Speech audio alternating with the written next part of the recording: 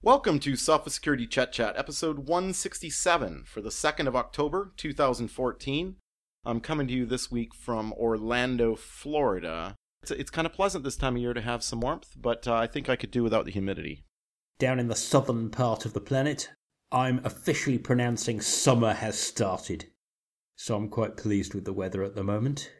It's perfect back in Vancouver, but that's part of life of living at the whims of the conference schedule. Perfect in the context of Pacific Northwest. Has a slightly different meaning from just about everywhere else in the world, I think.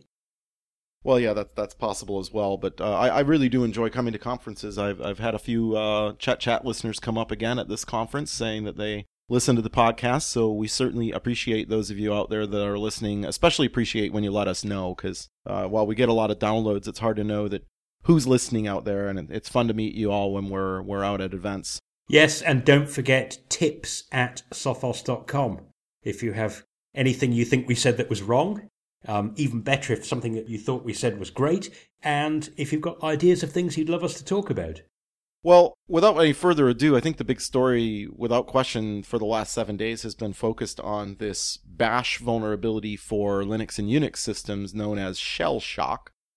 I was at Virus Bulletin conference last week, and this was all breaking while I was there, and it was quite a big topic for everyone to debate and talk about, because, of course, there's no doubt whatsoever that the vulnerability is serious and that it's not terribly complicated to exploit for people to play with it.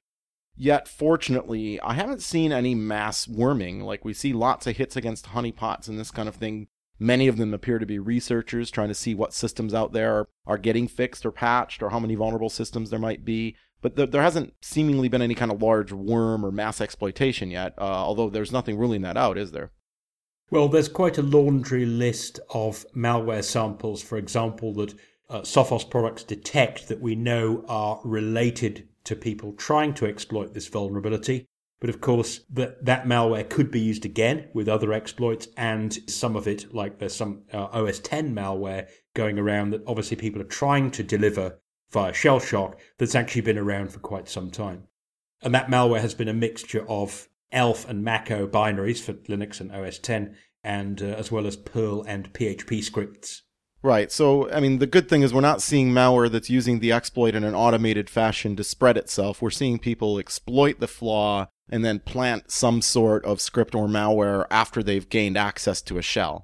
Of course, even if whoever's exploiting this vulnerability isn't intending to implant malware, the fact that they can run an arbitrary shell command means that it's actually pretty easy for them to leak data, if you think about it, particularly if what they're doing is reading from a file they're not supposed to have access to in the middle of some CGI scripting, where the whole goal is to produce output that actually goes back to the person at the other end. So, even without malware being left behind for later, there's still a risk that you could suffer data leakage, or that crooks could use this to map out and learn more about the inside of your network. Multiple ways to mitigate risk from this, right? I mean, obviously look to your vendors for patches for bash that have been made available, especially if bash is in any way involved in things that may be processing arbitrary input from the internet. But you've also got to look at the apps that are passing these things along. I mean, arguably, there's multiple layers that you can secure against these types of attacks, aside from just bash itself, if you haven't gotten around to it yet. Yes, because one of the problems is that this bug is in the way that bash does parsing. In other words, what it's supposed to do is it's supposed to parse a function definition and, if you like, compile it and then stop. And it doesn't stop at the right place. Parser kind of plows on, forgets that it's in the middle of processing a function, and carries on interpreting. So it turns what is a sort of what's called a function auto import into a generic shell execution. It appears that there are actually a whole load of other parsing errors that have come out in the laundry, if you like, as people have been digging in to find out how serious this is. So shell shock has kind of expanded a little bit. Even if you have patched bash already, that may not be the end of it, so keep your eye open. There may be more patches coming down the pike in the next few days or weeks. But if you've got, for example, in the Sophos products, our IPS and web application firewall can look for inbound stuff that seems clearly about to exploit this vulnerability and block it off before it even reaches, say, your web server. Even if your web server isn't directly vulnerable or at least can't be exploited, it means that the person pounding on the door is actually pounding on an outer door, not on the server itself. Yeah, and we'll keep covering it as the story develops more. I think, like you said, there's like 5 or 6 different CVEs that have been fixed in Bash in the last week. There may be updates for other web-based apps you have that could have led to this being exploited that they may have also fixed, parsing things that they have to reduce the risk even further. So it's always good to keep an eye out for new updates. Vendors telling things. We have Snapchat on the list again this week. There was a lot of accusations about spammers getting access to Snapchat systems, and whether there were people speculating could there have been a breach or this, that, or the other thing. Now Snapchat's come out and said, no, like, we don't have spammers, we have people's accounts being compromised, and as a result of them being compromised, spammers are then logging in as you and sending the spam out.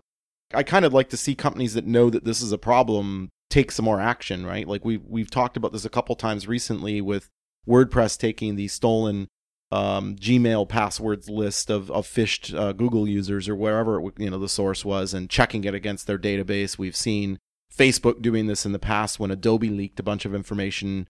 There are things that as a service provider you can do to help your users fend off their accounts being hacked. I mean, other than just throwing your hands up in the air and saying use better passwords. Yes, Apple's another case in point, isn't it? The recent iCloud furore over the celebrity selfies, and Apple were able to convince people, no, it's no failing in our infrastructure. These passwords have been owned in other ways. The community, including naked security readers, leaned on them a bit to say, come on, guys, why don't you add 2FA or two-step verification to iCloud? And Apple at least partially did react. Maybe Snapchat could do something similar. Go looking for users who have reused passwords that are known to be out there publicly visible, and maybe consider offering two-factor authentication and urging people to turn it on. Clearly, there may be some things that Snapchat could do. I guess another one we didn't talk about is what Microsoft and Google and some others did a year or so ago with not allowing users to choose a password that's on the 100 most frequently breached password list. Choose wisely in the first place. And Chester, perfect timing because, of course, it's National Cybersecurity Awareness Month. Started on the 1st of October, and we published a video that I made called How to Pick a Proper Password. Basically, it doesn't just show you how to choose a password that is unlikely to be guessed and some techniques for remembering it. We also went to the trouble of explaining, as simply as we could, why this really matters, including reminding people one account, one password. If what Snapchat are saying is correct, it's pretty much all down to people who've used one password on more than one account.